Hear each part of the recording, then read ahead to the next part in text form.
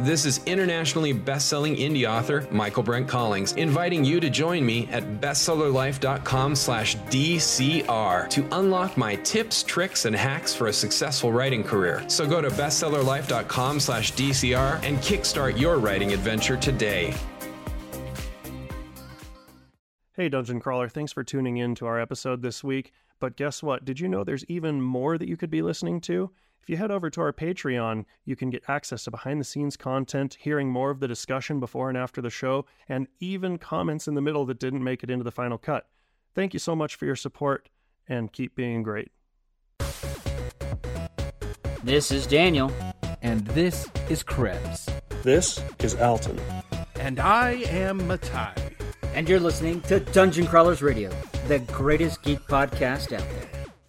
All right, everyone, welcome to another episode of Dungeon Crawlers, where we are here together probably for the first time in a really long time. That means we're not recording over the internet, over Zoom. We are looking at each other's eyeballs. All four of us around a table. Yes. This is a beautiful moment. I don't know if this room can handle this much handsome all in one place. I mean, the last time we did this, it was like a rad dome. That's actually right. Yeah. Yeah. But was it all four? It was just No, three it was of just us the three of still. us. That was before Matthew joined. Before I came on. Yeah. Last time we did this was FanX last year. That's true. Yeah. Yes. Well, we will do another Rad Dome soon, but tonight we've got a game to talk about. Yes. Oh, heck yes. So we're going to be talking about the game Eclipse, which Matthew had, and we got together, we played it. You know, I'll just throw it out now. I lost horribly. That's okay, because people kept stealing wormholes and wouldn't let me use them. Yes, I have to have an excuse. I'm a redheaded stepchild. I was cooking up about 5 different jokes in my head, and none of them feel appropriate for this particular podcast. That's okay. So All of them were eclipsed. Yes, they were. So we're going to be talking about the game. I'm going to let Matthew run with this because this is his game, and we can definitely talk more about this and our experience playing the game. So yeah, it was really fun having everybody come over to my house. We met in person, did this tabletop style. Love talking about it here on the show tonight. So the Eclipse game, we played Second Dawn of the Galaxy, or Second Dawn for the Galaxy. If you guys aren't familiar with Eclipse, Eclipse is a space-themed 4X game. And what that means is you explore the galaxy, you expand your influence or control of your civilization in that galaxy, you exploit the resources of the different planets and the areas you control, and you exterminate your neighbors and any other aliens you come across. So this game, actually 2 editions of this game that you'll find out there when you're looking. First edition came out in 2011, and then in 2020 they did a Kickstarter for second edition, and that's the version that we played. And there were a lot of enhancements to second edition that make it definitely worth your while. We'll talk about that a little later in the episode. I want to mention the game designer because he definitely deserves some credit for making a great game. Hope I pronounced this right. Tuukko Takokallio from Finland designed this game, and I don't know, I really enjoyed it. I was playing first edition up until we got all the guys together. That was my first game doing second edition, and love it even more. Now, really importantly, even though it was kickstarted for this second edition in 2020, they have continued to print the game. There were a limited number of Kickstarter exclusive things, mostly upgrades to the game, so you're not missing any content. There have been a number of expansions that have come out as well, but definitely, if you see a copy, get it. They are hard to get your hands on. Amen. And as I understand it, all the Kickstarter extras are now available on the company's website. I think I saw all of them there available separately. I think there was technically 1 or 2 Kickstarter exclusives that were very minor things, but yeah, I'd have to double check on all of that, though. You probably know better than I do. So yeah, you wouldn't be missing anything picking this up and getting the extra expansions. And they're not even really expansions so much, but there are some expansions coming out later this year and the next. There's 2 new species that they're going to be throwing out there. 4 new species in 2 different packages that are coming up soon. But let's talk about the game first and why you should buy it, so then you would want to get the expansions. Well, now you've just made a pretty big assumption there. Dan, knowing how difficult of a time that you had Did you enjoy the game? I did. I mean, I love playing games with friends. It doesn't matter if I win or lose. I enjoy playing.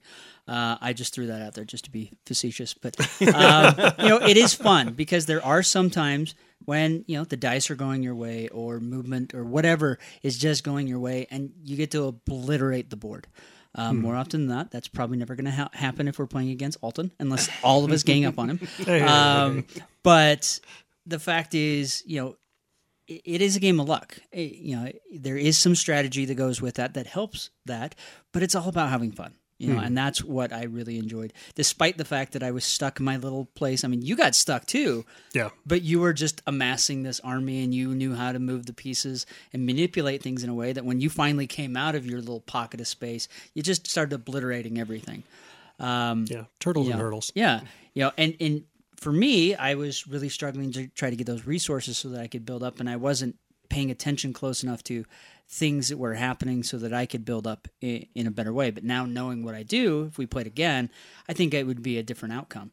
And that's the great thing about these games is even though you play it 1, 2, 4, 20 times, it's a completely different game every time. And there's definitely replayability no matter who you're playing against. So before we jump ahead to my opinion, Josh, what do you think?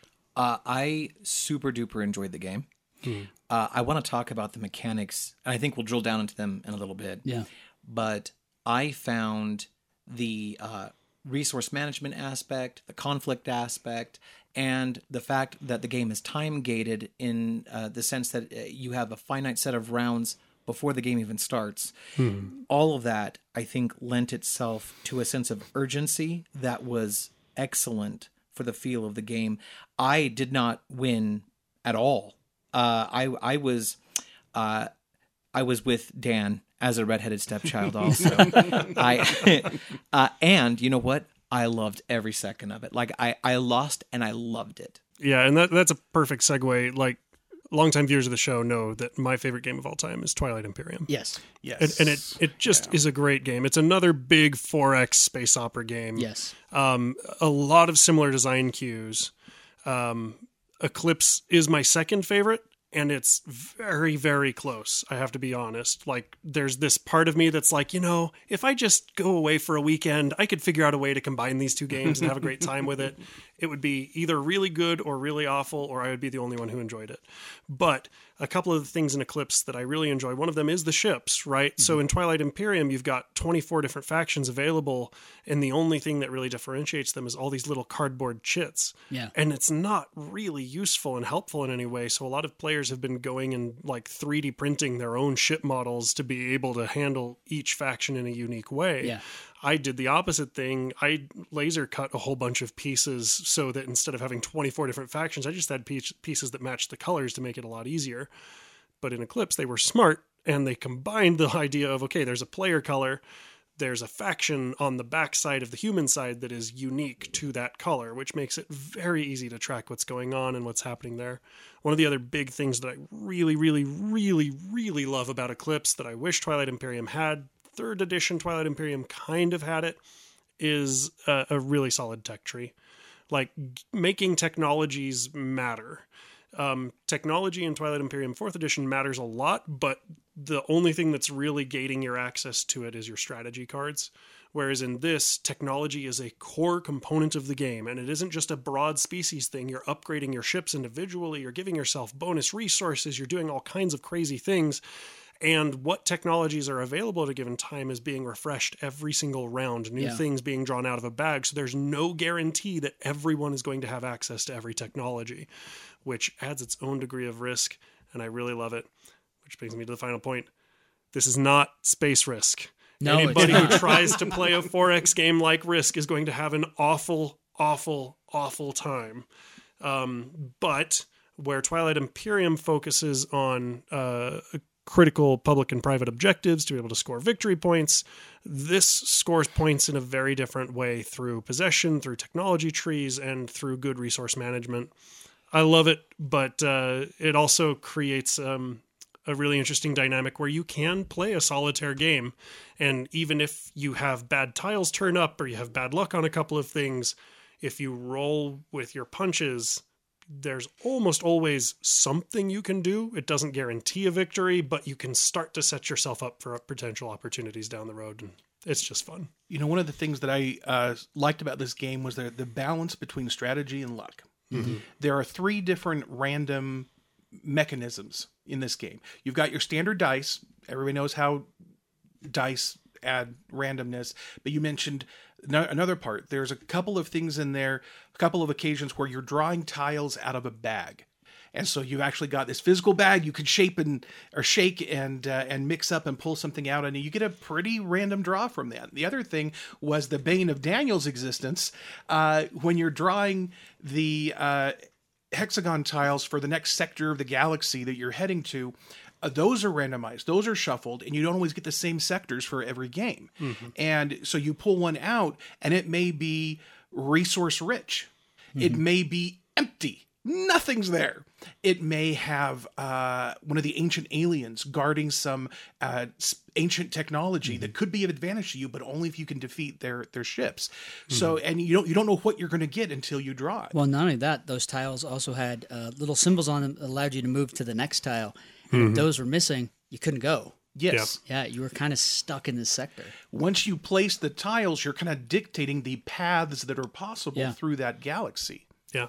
And so that actually dictated part of my strategy. Yeah. I turned up a few tiles early on in the inner ring that were both resource poor and didn't connect me to the rest of the galaxy. So at that point, I just started going straight out away from the table as far as I could, creating a long tail just to protect whatever resources I could turn up. And that ended up paying off in the late game. Yeah.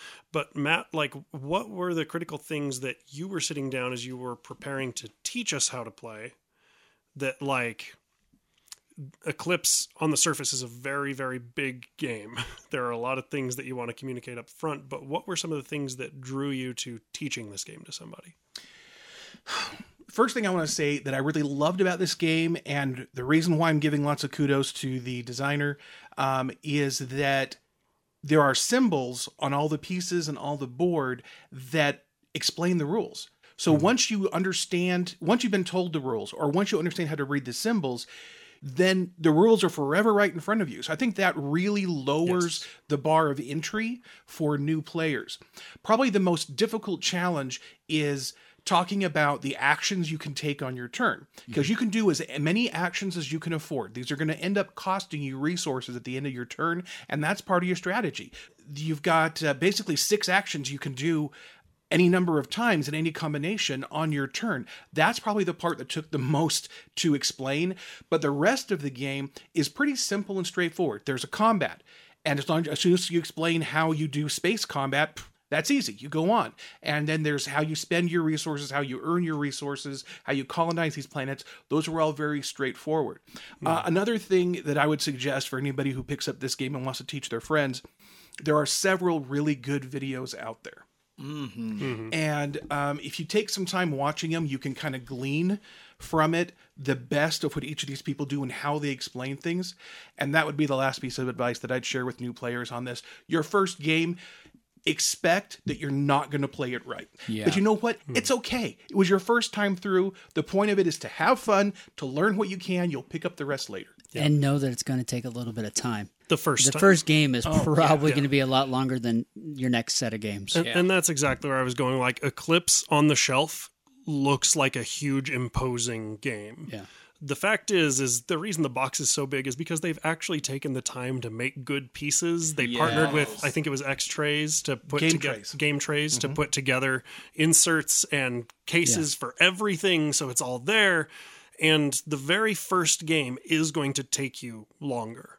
But after you've played it once, its estimate of a half hour per player is actually pretty good. Absolutely. I mean, definitely after the first couple rounds, we kind of got into our groove and it started moving faster. Yeah. So, Josh and Dan, as people learning it for the first time, what are the things that you would want to communicate out to people who are interested in learning this game? That's a good question. So, play it with someone who's played it before, if at all possible. If you have to be the originator of bringing this into your game crew, then Matai's suggestion of watching online videos is going to be your person who played it before. Mm-hmm. Second, I would say Alton's made some excellent points about how this game has the look and the feel of an epic board game in terms of scope. It's actually not as big as it looks. It's sort of the inverse of the TARDIS. It's smaller on the inside. This game is one of those titles that, while it has quite the breadth of mechanics, the mechanics are not hard to understand individually. What's difficult is finding the right strategy in the moment, and remember that this game is dynamic. There's no such thing as the silver bullet strategy. Yeah. It's not, there's no way to just sit down and win every single time. And I love it. Dan? Yeah. For you? No, great points. I mean, the biggest thing is, at least for me, I like jumping in. I like playing it. You can tell me the rules and I understand them, but where I really learn is by doing it. And there's a lot of people that's how they learn. So if you're one of those type of people, just jump in, watch a few videos.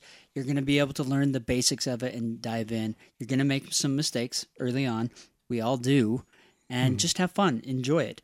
But beyond that, one of the things I would suggest is when it's not your turn, start planning for your turn so that when it comes around, everyone's not waiting for you. And if everyone is doing that, by the time it hits your turn, I mean, that's going to speed up gameplay. Definitely dive into a fight early on. I shied away from that for a while, which I shouldn't have. And I think that kind of crippled me a little bit. Try it. Attack. And if you fail, that's okay. It's not a failure. You learn something, you know how to tweak yourself a little bit more, and then go after it again. So a notable asterisk, I will say, and Matt can definitely interrupt if he disagrees here. In the early game, yes, fight NPCs. Yeah. If you try to fight other players in the early game, yeah. you will mess yourself up. Yeah, no, regardless that's of your what I was strategy. meaning. Absolutely. The ancients. So I want to take a moment. I kind of feel like we've been talking about it, and people that are familiar with the game or have at least seen it probably know what we're talking about. But anybody who has never heard of Eclipse before, let me give them a little bit more information here. I mentioned that you're playing a civilization. And there are 6 different factions of Terrans, the humans, or you can be one of 6 alien species. And each of these aliens have different advantages and weaknesses, and all the Terrans are the same. And they're just like in D&D, the human is the pretty well-rounded character, not particularly specialized, but they can do a little bit of everything, which is really good for a flexible strategy. And basically what you're doing is you're trying to grow your civilization. You're trying to fight off people like Alton, who's going to come in and swallow you up. Everybody's picking on me. I did nothing for the majority of the game. Then everybody started picking fights with each other, and I just took enough planets Just like to the win. Gorn. They just kind of float out in I did space. nothing for the whole game, and then I won. That's right. This is how Alton explains everything. I was just really quiet, and then I dominated. I was just sitting back minding my own business, and I destroyed your kingdom. I just Listen, my remember this strategy one. makes its own noise. I just remember this turn where he looked to me and he goes, "I'm truly sorry." And that's when I knew it was over. It was just gonna. It's like when your DM smiles. It's literally that. And here's the thing, like in the game itself though, like I thought for sure I was just boned. Like I'd been stuck in this corner. I only had one connection point to the rest of the galaxy, and it was straight through your home world. So like it was well fortified. And then I watched as 2 different players overextended themselves within the same turn. And it was like, okay. So I sat and I did quick maths. And I'm like, okay, if I take these planets, that'll reduce his score by this amount, and it'll increase my score by this amount. And I think as long as I can win the combats, it'll work. The 2 players were brothers. And It wasn't me, because you two were in between me and him. and that was the point at which I turned and was just like, I have to. Now, I am a very diplomatic player. I like to keep my promises. I tend to avoid conflict unless it's for the meme or for the win. But that was one of those moments where it was like, I don't have a guaranteed victory here, but this is my only shot at making it happen, so I had to try. And that's why I sent every ship that I own in after Matthew. And I went and picked a fight just to fight. And I still lost because, like, I'm going to win no matter what. And towards the end of the game, the last couple of rounds, it's like, why am I holding back? I've only got 2 more rounds to go here, 1 more round to go. This is all in kind of a thing. So what things you can do in this game, exploring is a big part of it. Krebs had mentioned how the map is randomly generated. You take a series of hex tiles and you're actually building out the galaxy as you go. Everything is unknown until you go explore that sector. And it's totally random, and it definitely affects your strategy and everybody else on the board as well. Yeah. I mean, the one thing I would add to that, and it's something that I realized too late, is you run out of tiles. So if you're not exploring enough, you literally get yourself stuck, because that's kind of what happened with me. Is we ran out of tiles. I couldn't explore anymore. I couldn't find another way out except for through you. And so that was the problem, because one, I didn't take out those, the ancients early enough, and I didn't explore enough, and so I kind of got stuck in that area. And so the only way to get out of that was to go through you. Alton kept exploring, so he kept expanding his resources and kept going out. And I really wish I would have used that kind of a mentality. Hey DCR fans, do you ever dream of quitting your job to become a successful writer? This is internationally best-selling indie author and friend of Dungeon Crawlers Radio, Michael Brent Collings, inviting you to join me at bestsellerlife.com/DCR to unlock my tips, tricks, and hacks for a successful writing career. A portion of every sale at bestsellerlife.com/DCR goes to support Dungeon Crawlers Radio. And even better, another portion goes to charity. So go to bestsellerlife.com/DCR and kickstart your writing adventure today. Crawlers, we have an incredible opportunity to do some good. In celebration of the 40th anniversary of Kroll, we are holding the Krolltimate charity event. On July 29th, we will be gathering at the Jordan Commons Megaplex in Sandy to gawk at some collectibles, watch the film as a community, and raise some much-needed funds for Primary Children's Hospital in Utah. For more details, keep an eye on our socials or visit dungeoncrawlersradio.com. Technology definitely plays a big role in this game. That's another one of the things you can do, is that you get to research these technologies and it enhances your civilization. It'll either give abilities to your race, or it will give you options that you can use to upgrade your ships when they go out. So that was a big part of it that I really enjoyed. And so it's important that you understand what each of the technologies do. And me coming from first edition into the second edition, they introduce a new class of technologies. These are rare technologies that aren't part of the main categories. And I didn't know what they did. They were brand new to me. And knowing what those do, they add a whole new degree. Yeah, a new dimension to it, because Copyright. the standard the standard technologies you can pick up and you can fit into your strategy because you know they're going to be there. But these rare technologies are kind of like, I don't want to say wild cards, they can't be anything, but they're unexpected things that pop up and can completely enable or cripple what you were trying to do. So we've talked about exploring, we've talked about developing technologies, and Daniel briefly mentioned this. The resource management is a big part of this game. There are 3 different types of resources. Money, materials, which you use to build things with, and science, which allows you to research new technologies. The important part of exploring is each world you colonize can generate a certain amount of each of those resources. And so if you aren't colonizing and you aren't expanding, you aren't generating any resources. And that becomes really important in this. And again, there's also combat. There's one of the things is at the end of the round, you have to pay money for the civilization, upkeep, the upkeep costs of everything, all the planets that you control. And one of the improvements over second edition over first edition, one of the weapon types is a missile. And missiles fire first, and they only fire once at the beginning of the game. And so Combat, at the beginning of combat. Beginning of combat, excuse me, you're right. And so what some people would do is they would just load up missile boats had an insane number of missiles, but they couldn't do anything else in the combat. But they would come into the combat, they'd fire off all their missiles and just obliterate everybody. Well, in second edition, each of those missiles now costs a certain amount of energy.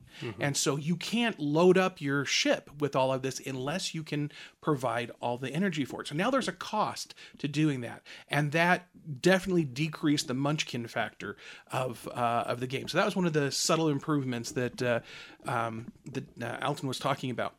Another improvement I want to talk about is the storage solution. Yes. Bless you. Whoever on the design team said, please, let's have a storage solution ready to go. Oh, it's so good. I have exactly one gripe, which I'll get to in a minute. But, and if you're watching the video at home. Yeah, so here's you can some. see Hold this some. up to that camera. I am a sucker for really good game pieces, and I'm a sucker for really good storage design. And this game kind of hits it on the money for both. They have minis for the ships and for the NPCs. They have an excellently well-made resource tracking system. And it's very simple in its implementation, but I find beauty in simplicity. However, when you are when you get a tray that is for your character set, you have everything you need to play your character or your race in this game. There is a neutral tray that are all the shared components across the game, and then of course there's the technology tray and the associated marketplace tray. And then all these things pack up nicely such that you can store them cleanly in the game. I am a sucker for really well-designed game pieces and storage solutions. Well, the other thing that was really nice for combat is everything was color-coded. The type of weapons you used or dice you rolled for said weapons were color-coded. You know, you had red and blue and orange and yellow. Give me those visual cues. Yeah, so you could tell at a glance, oh, this is what I need to roll to attack this round. Mm-hmm. You know, it's interesting. I was playing several games of first edition before I got second edition, thanks to Alton. And I timed myself. It took me 20 minutes to set up a 2-player game. Just the setup. With second edition, because every player has got their own tray and everything else comes out of the box very easily, I think I got it down to a little over 5 minutes right now, which I think is a reasonable amount for a game, especially this kind of game. Because there's so many different things you can do, it can be quite elaborate, and it doesn't have to be. And I think they did a fantastic job of simplifying the setup for this game. Yeah, strong agree. And for those of you who prefer portrait to landscape, the resource tracker on your player box can be flipped over, and there's a little cardboard insert that it looks beautiful, and you can flip it over, and then all of a sudden you're playing in portrait. If you've got a space consideration, or if you just have a personal preference for one or the other, it's a beautiful implementation. Let's talk about space for a second. While each of these components themselves is pretty small, you are going to need some table space to play this on. A small card table, like the one that we're using right now in the broadcast, which you cannot see if you're just listening to the podcast, or not a member of the Patreon, is not sufficient for playing this game. I've got a pretty good sized dining room table, and it's about the right size. In fact, we have room to spare on that. So just keep that in mind. When you lay this game out, you're going to need to have some room. And if you don't have a particularly large table, I recommend setting up a couple of TV trays or having an end table nearby that you can put your player trays or some of the game trays on. And I haven't checked to be absolutely certain, but having handled the components many times, I'm pretty darn sure that the hex tiles are the exact same size as Twilight Imperium, yes, or at least close enough that you can get a Twilight Imperium mat. Yes. Put it down. That'll give you a good idea of the base starting footprint that you need. I still recommend adding an additional 8 inches outside of that mat just to be safe. There are situations where, like I said, the map can spiral off into weird directions all the way to the edge of the table, and everybody needs a little bit of space to handle their resources. But yeah, it's still a great, we're going to sit down for an afternoon, bring out the Doritos and Mountain Dew, and just be together for a while game. The big advantage is especially if you are playing with 6 players, or once you get the expansions and can go larger, it's a coin flip for me as to whether to say I recommend Eclipse over Twilight Imperium. The reason being that with Twilight Imperium, you know that you've got a commitment, and it doesn't necessarily scale linearly with the number of players.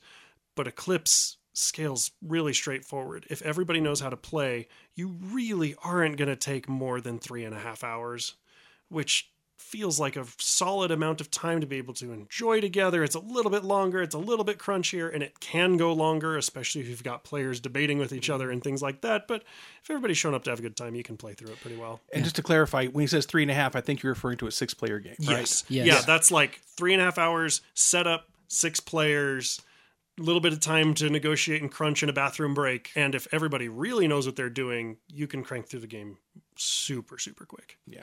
And you'll leave with like 1/3 fewer friendships. False. Wait a minute. The quality of your friends will improve is the way that That I makes like zero sense.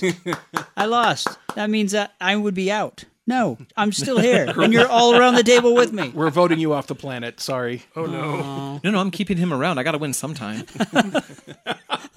Ouch. Yeah. I don't know how to take that one.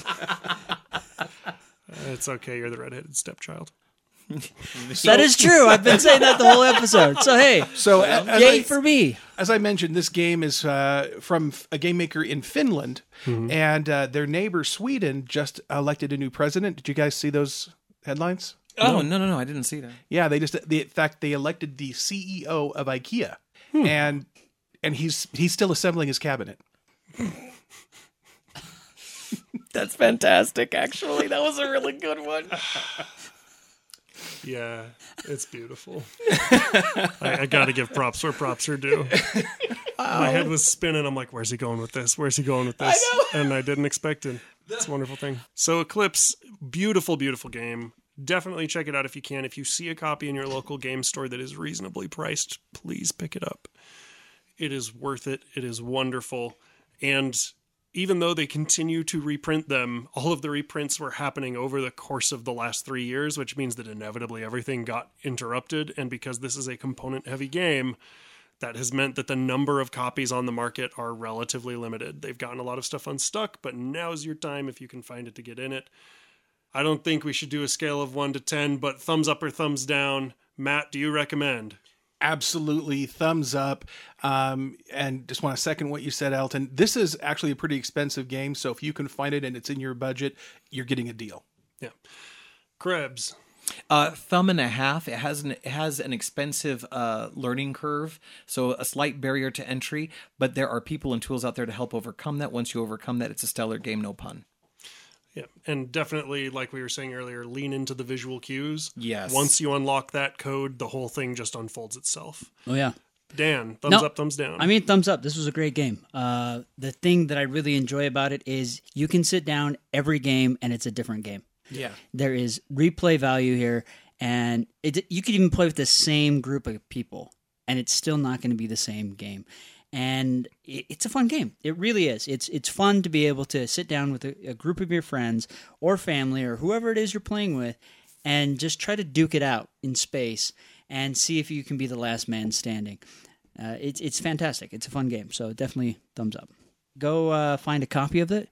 If you can't find a copy of it, see if one of your friends has a copy and sit down and play it. It's lots of fun. We had tons of fun playing that, yes, some of us joked that we were stuck in the middle of nowhere, but that's okay. We were having fun and probably eating way too much sugar, but that's another story.